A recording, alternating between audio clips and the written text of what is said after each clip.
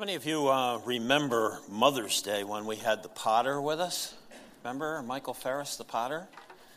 I wanted to just call your attention in the bulletin for you to notice that we've invited him to come back as he presents a seminar on counseling. If you're a person that people come to you and ask you what to do about different situations and you think, boy, I'd be much better off if I had a model to follow. That's what this seminar is all about. It's on July the 28th. It's one day. It's going to be right here at Trinity. And we're going to invite, people from other churches and so forth. But there's a flyer that looks like this out on the information booth if you're interested in finding out some more about that. And then I also wanted to just mention to you, as you hopefully recall from last week, that this week is a Big Pocket Sunday. And it's to help Chris Camaro go to the Philippines. She'll be leaving this month. And so out on the stairway, you'll find the Big Pocket. And if you'd like to help out, if the Lord moves you in that direction, that'd be great. This morning, I'd like to invite you to think with me about God's generosity to America. We are a blessed nation. Sometimes I watch the news and I think about where other people live and how other people live. And I think about America and I think we really, really are a very blessed nation. God's generosity to America. I don't think it's really possible to read an objective, at least, account of our country and not realize that the Bible and the Spirit of Jesus informed the beginning of our country, the beginning of our country's history. They've been our guides in the past. The whole Bill of Rights, for example, reflects an obvious familiarity with the Bible. We are endowed by our Creator, the Bill of Rights says, with certain inalienable rights given to us by God, okay? The freedom of belief, the freedom of expression, the freedom of assembly, of petition, the dignity of every individual, the sanctity of the home, equal justice for all people. Where do these ideas come from? Why don't other countries operate on these ideas? They were informed by the Bible and by the very Spirit of Jesus. And so Christianity was the predominant faith in early America, and God has been richly, generously, with his blessing on America in our past. Now, many religions, it seems to me, are tied to ethnic groups, right? We speak about, the Jewish nation of Israel. And ethnicity and religion are one and the same. Or the Hindu nation of India, or the Muslim country of Saudi Arabia, or Iran, or Yemen, or the Catholic nation of Italy, and so on. The Muslim countries. But America, is very different. America's a melting pot. America, from the very beginning, has been this conglomeration of people from different ethnic backgrounds. And America's ethnic diversity has found its commonality, if you will, in a system of values and laws informed by the Word of God. Somehow, Americans had to go back and find the truth beyond what their ethnicity had informed them. And so this system of values and laws informed by the Word of God. Did you know that in 1931, which isn't all that long ago, the U.S. Supreme Court noted that the United States is a Christian nation? Far cry from the Supreme Court of today. In the middle of World War II, President Roosevelt, in a meeting on a ship in the middle of the ocean with British Prime Minister Winston Churchill, described the United States as a lasting concord or a lasting agreement between men and nations founded on the principles of Christianity. And do you realize that it was only in 1956 that President Eisenhower signed a bill to make "In God We Trust" the motto of American civilization, and to insist that it be inscribed on all of our currency?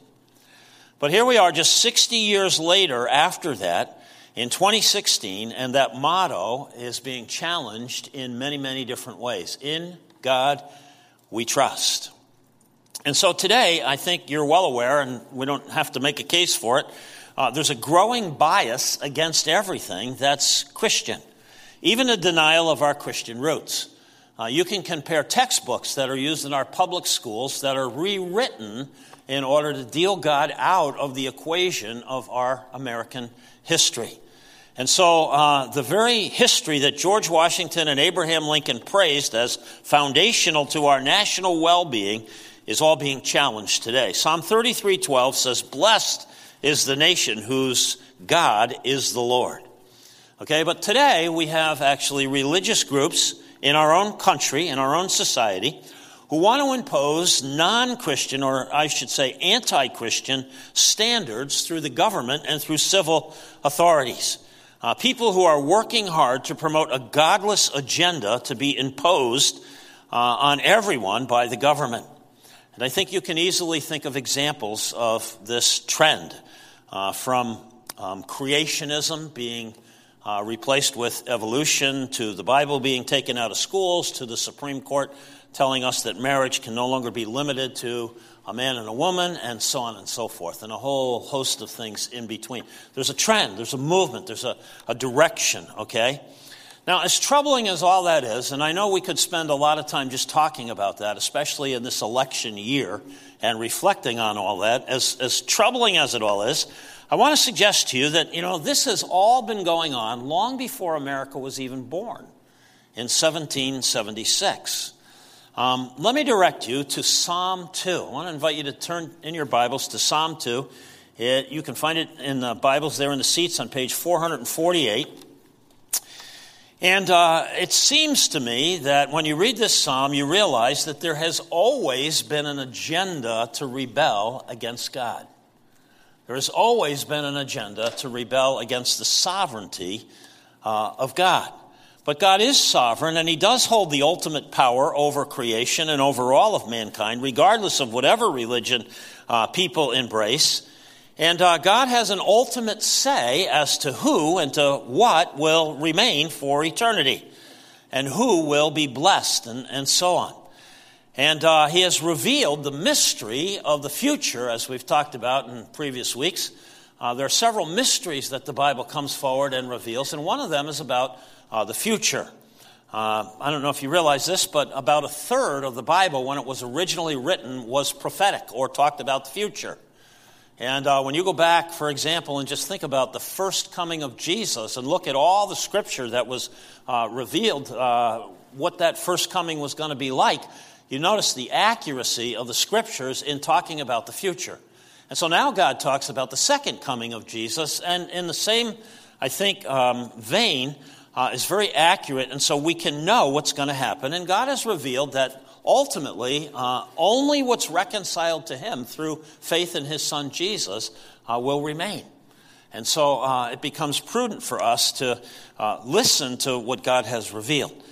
But the psalmist in Psalm 2, I think, is living in a day kind of like our day as we think about it, especially in this election year. And so he asks two questions to open this up in Psalm 2, verse 1. The first question is this, why do the nations rage? What's wrong with the nations? Why are the nations in a tither?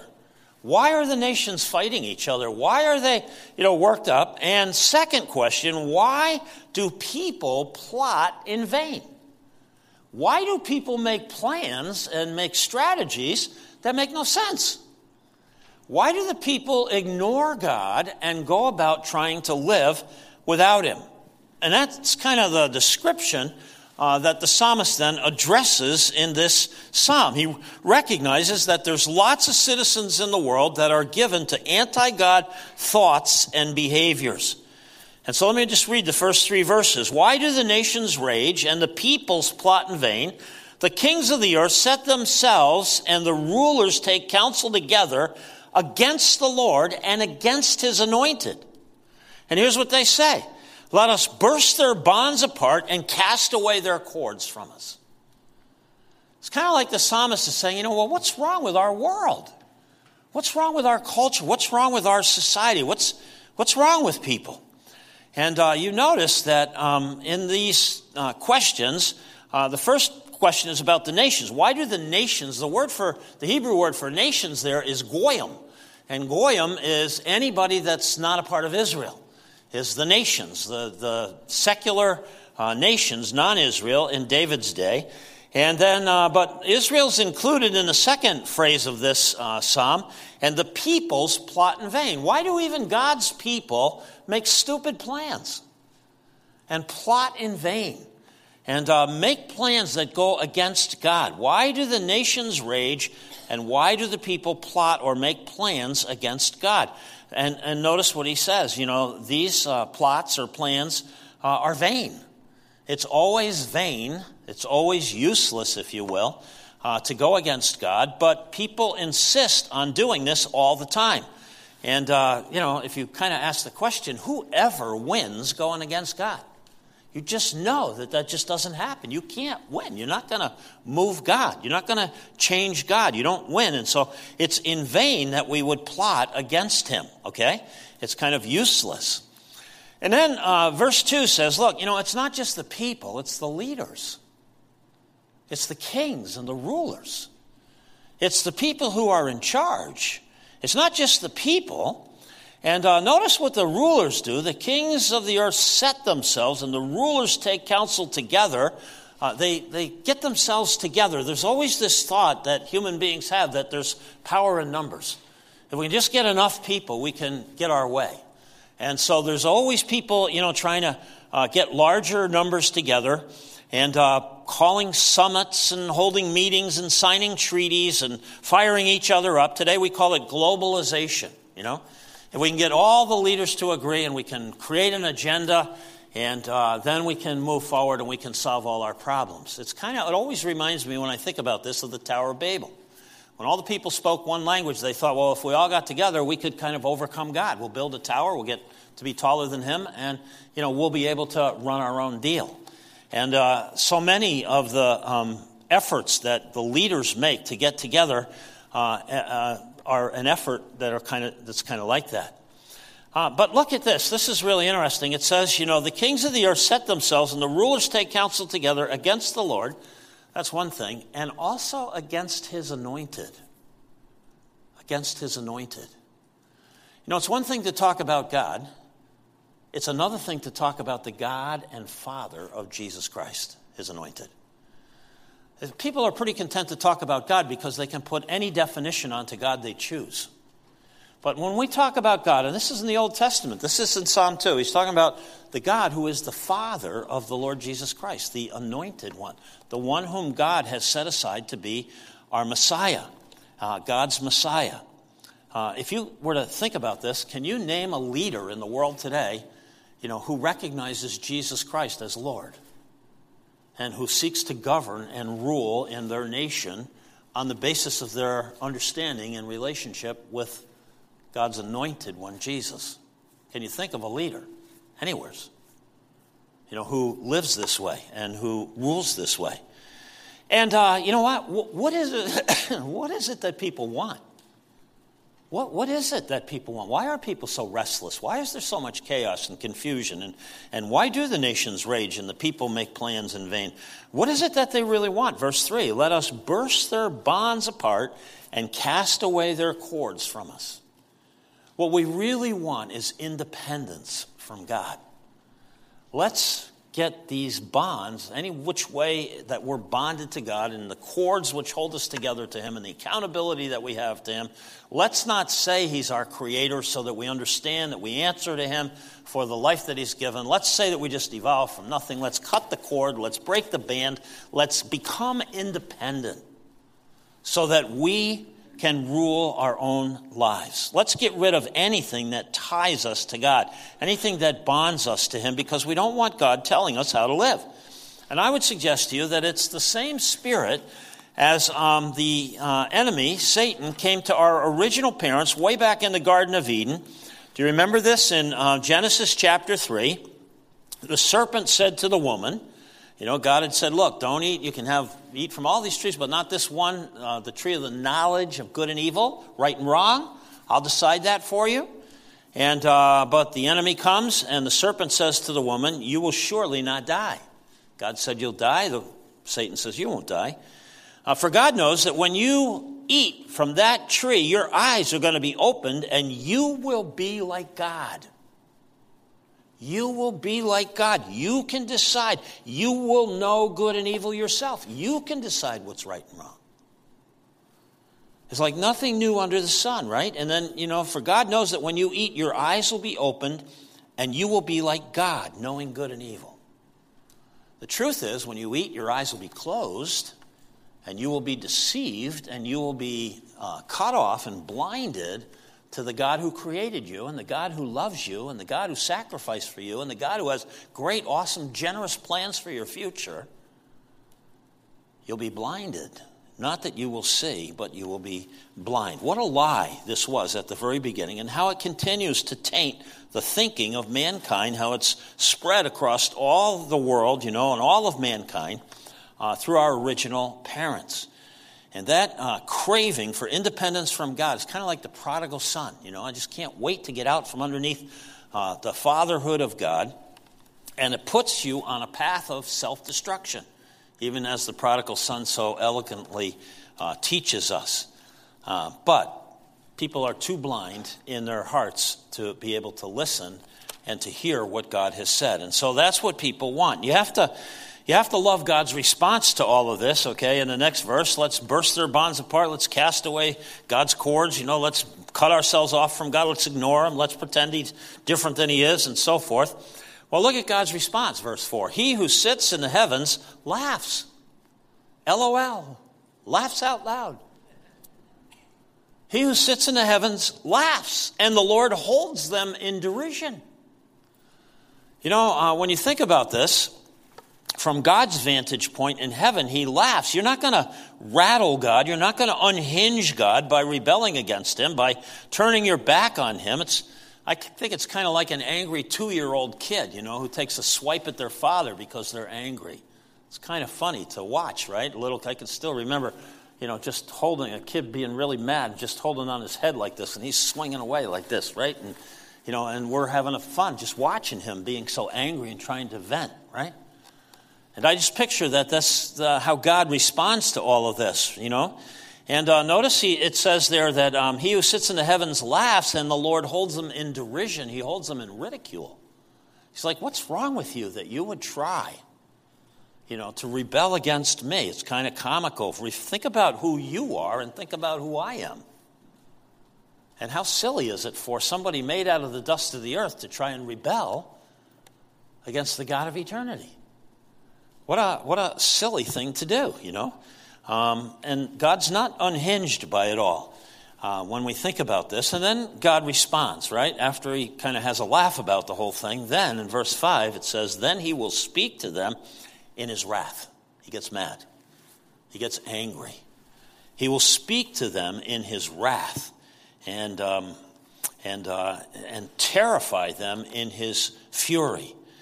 God gets angry.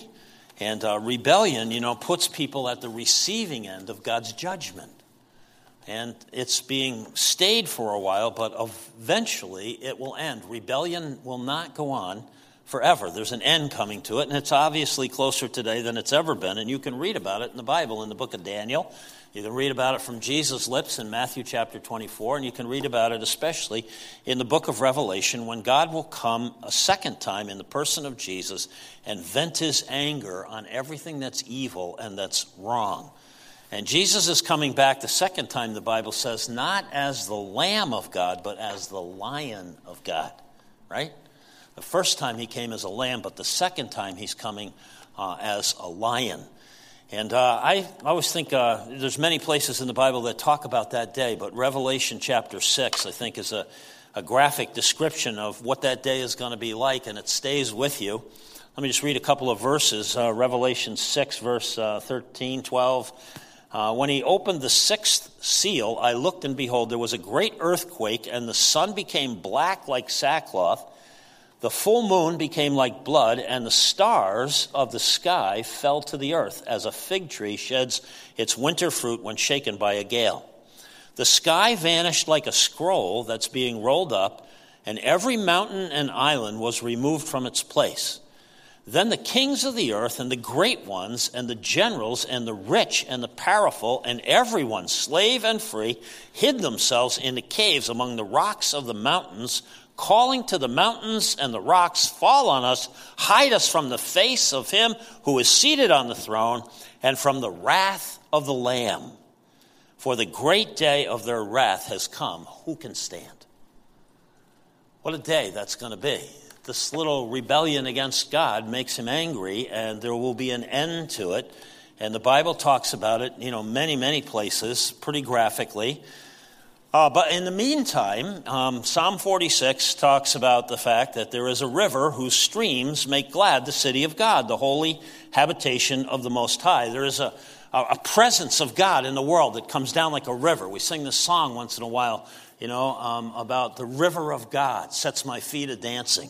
And in this big context between God creating us and God coming back and destroying what's evil and so forth, there is a river that comes, and the Lord, the Most High God, is in the midst of that river, and it will not be moved. You can't get rid of it. And God will help her when morning dawns. The nations rage, the kingdoms totter. He utters his voice, the earth melts. The Lord of hosts is with us. The God of Jacob is our fortress. And so, in the midst of all of this, in the meantime, before that happens, God tells us that he is always available to us. And of course, we on this side of the cross understand that he has provided a way for us to be reconciled and to avoid that wrath that's coming against the whole world. And so in the meantime, God says this in verse 6.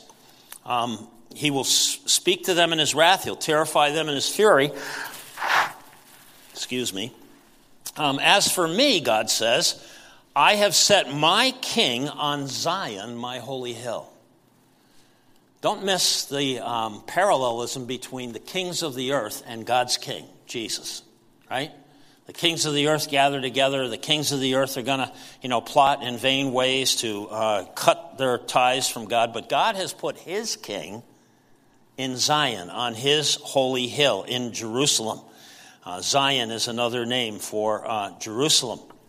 The people who have come back to Israel since 1948, when Israel was reestablished as a state, are called Zionists. And God has set his king on his hill.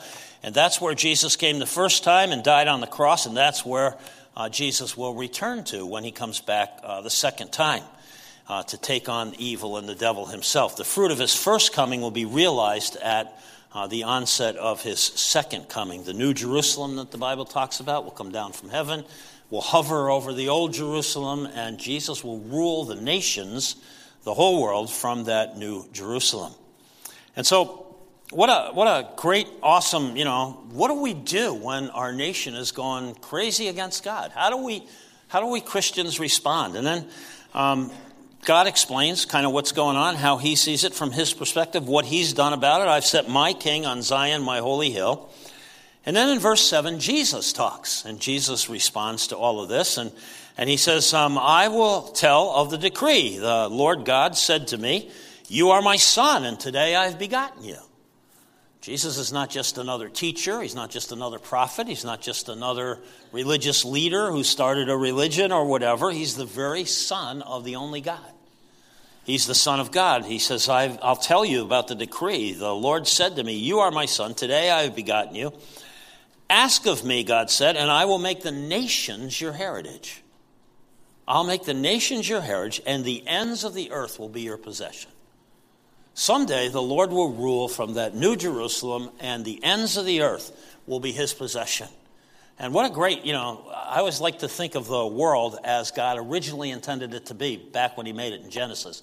And to think that Jesus will come and restore us to that kind of existence.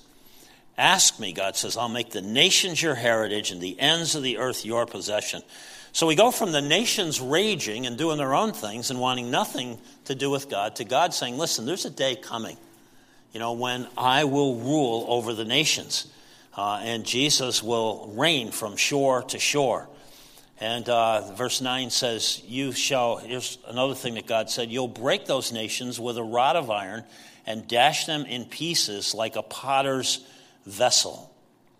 And so 3 times in the book of Revelation, Jesus is pictured with a rod of iron going throughout the earth, accomplishing these things. And so what's really going on between the first and second coming of Jesus, I think, is verse 8, that God is in the process of making the nations his. That someday when the Lord comes back, there will be people from every tongue and tribe and nation who will come together in the rapture of the church from the earth. And we can read about it again in Revelation. And what a great, great occasion that's going to be. And so that's why missions is so important. It's why having Chris, there you go, having Chris go to the Philippines is part of, this process of bringing the nations to the feet of Jesus. And if we're not reconciled to him, we'll be broken to pieces like a piece of pottery that's whacked, by a rod of iron. And so if you're a believer, right, if you really do believe in God, if you take him seriously, if you believe his word, if you're a follower of Jesus, what are you supposed to do when your nation gets crazy and tries to rebel against God? What is the way forward for us as Christians? How do we, deal with the reality of what's going on? And I want to suggest that then the Psalm talks about 3 different ways that we are called on to respond in times like this.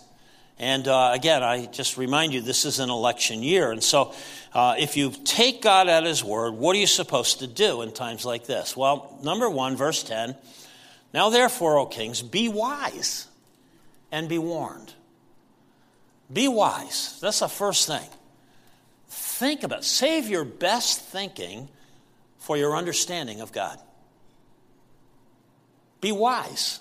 Figure out what's going on. Figure out what your response ought to be. While others around us are trying to become independent and do their own thing, the alternative is for us to be wise. We can think through the implications of what God has shared with us. And we can be warned. Notice it says in verse 10, now therefore be wise, be warned. You can know the future. Here's one of the saddest things that happened to the nation of Israel is that when Jesus came the first time, most people missed it. Why? Because they didn't take the warnings about his first coming seriously. And they didn't discern the times in which they were living. And so here's one of the first things I think that God invites us to do is to be wise and to be warned and to take especially what God has said about the future seriously and then adjust our living accordingly. We can know the mystery of the secrets that are coming. And if we're wise, I think we'll rearrange our lives around the anointed one, God's anointed Messiah.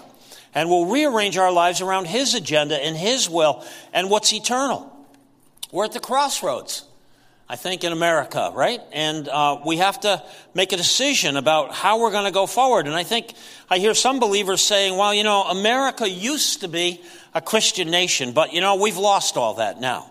And Christians sometimes, get angry about that. We've lost what used to be ours and blame other people and maybe go to a protest about it and so forth, but then pretty much withdraw from the society. Instead of being wise and saying, what's my role as a Christ follower in the midst of a nation that's moving in the way that ours is? Some Christians just want to fit in to the larger society. Let's not make, a big deal about anything, and let's not, rattle anybody's cages. And I just want to fit in. I have to keep my job, and I want my secular life, to just be what it's always been. But I want my church, to be a bastion of conservatism so that my kids can grow up and know the truth and so on. But me, I'm just going to, fit. And some people make a fist and some people wring their hands and say, I just don't know what to do. But what's called for here is wisdom. Wisdom. Think about, where God has placed you, and think about the people that you interact with, and think about what it means to be an American in these days and what it means to be a Christian in America. And think about what Jesus did and what Jesus would have us to do, and be wise and be warned and be informed and know the Word of God and know the world view that God reveals to us. Be wise about your place in it. Discern the times. You remember Jesus one time, he got really cranked up and he's like, you people know how to predict the weather, but you can't discern the times in which you're living. You're really good at knowing, what's going to happen with the weather. Remember when he said that? But I'm really frustrated that you can't understand that it's me that's here, the Messiah that's been talked about for hundreds of years, and you don't recognize me. Discern the times. Be wise. Be warned. Maybe we American Christians are not exempt from being what in Hebrews chapter 11 we're called is exiles and aliens in this world. For so long, our American society has been about God and country and embracing values that have been based on Scripture that sometimes we don't think that we need to be transformed as much as, Iranians or, Muslims or Indians, Hindus or Israelis or whatever. But what if, it's not about God and country and values and morality? What if it's about the blood of Jesus? What if it's not about God and country, but about God and the kingdom of God? And living lives that are controlled by the very Spirit of God, no matter what the conditions are on the surface. And what if it's not about, lamenting the fact that we've lost some ground in terms of God and country, but it's about the only way to gain ground is about advancing the gospel. And have we gone soft on helping people understand that apart from the blood of Jesus, there is no reconciliation with God? And have we settled for just God and country kind of values? And now that those are being taken away from us, is our Christianity rattled, or are we forced to maybe go back to where the real roots of our essence of our Christianity is? In our relationship to God through the shed blood of God's anointed one, his Messiah, Jesus. And so be wise, be wise. I think that's the very first, be wise. The second thing that's called for, look at verse 11. Therefore, O kings, be wise, be warned. Second, serve the Lord. Serve the Lord with fear, with respect, with reverence. Serve the Lord. You ever ask the question, who am I serving? Who am I serving? Who are you investing your life for? When I ask that question, a lot of people say, well, I'm serving my family. Well, that's good, but it's not good enough. Right? Who are you serving? Why do you do what you do? Well, I'm serving my boss. I have to stay on his good side. Or I'm catering to my friends. Or I'm serving money. I'm serving power. I do what I do to preserve, I serve myself. If you say, well, I live for me and for comforts and for fun and so forth, if I serve myself, we're back into the first 3 verses of this psalm. We want God to be out of it. We want to cut the bonds. We want to cut the ties, and we want to just serve ourselves. And we're back to those original problems. But have you ever made the decision to serve the Lord? With the balance of your life to say, you know what, I'm going to serve God. I'm going to serve the Lord with my life. We talk about servant leadership, and I like to go back to this verse in Ephesians all the time. In Ephesians 2:10, we are God's workmanship, created in Christ Jesus for good works, which God prepared in advance for us to do.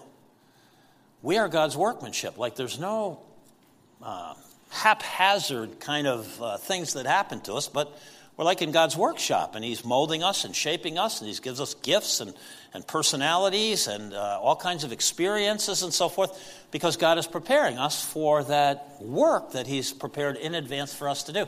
Is that our passion? To find out what that work is and to do it. That we want to serve the Lord, that he created me for a purpose, and he's got a reason and so forth. One of the scriptures that I think has meant a lot to me over the years is in Jeremiah chapter 9. And when I was a kid, somebody laid this on me. I think I probably heard it in a sermon someplace, but here's what it says. Thus says the Lord. Here's what God has to say. Let not the wise man boast about his wisdom. Remember this passage? And let not the mighty man boast about his might or his strength, and let not the rich man boast about his riches. But if you're going to boast about something, boast in this, that you understand and know me. What's your boast in life? When we all get together for your funeral, what do you want people to say about you? What's your boast in life? And here, God is saying to Jeremiah, he says, listen, find something to boast in, but let your boast be about this, that you know and you understand me, the living God, and my anointed one who I came so that you could know me, right? Boast in this. And then look what he goes on, and he says, let him who boasts boast in this, that he understands and knows me, and that I am the Lord who practices steadfast love, justice, and righteousness. That's what I'm all about. You want to boast that you know me, then you practice steadfast love, righteousness, doing the right thing, and justice. Justice. For in these things I delight, declares the Lord. And so when I think about this, and I realize, that God has an agenda for our lives, and it's to serve him and his cause and his agenda in our short lifetimes in order that we might come alongside of what he's doing in our lives and in our world. Micah chapter 6 and verse 8 is a rather famous, well-known passage of Scripture. If you were to ask the question, what does God really want me to do with my life? He has told you, O man, what is good, and what does the Lord require of you but to do justice, to love kindness, and to walk humbly with your God. All right? To do justice, to love kindness, and to walk humbly with your God.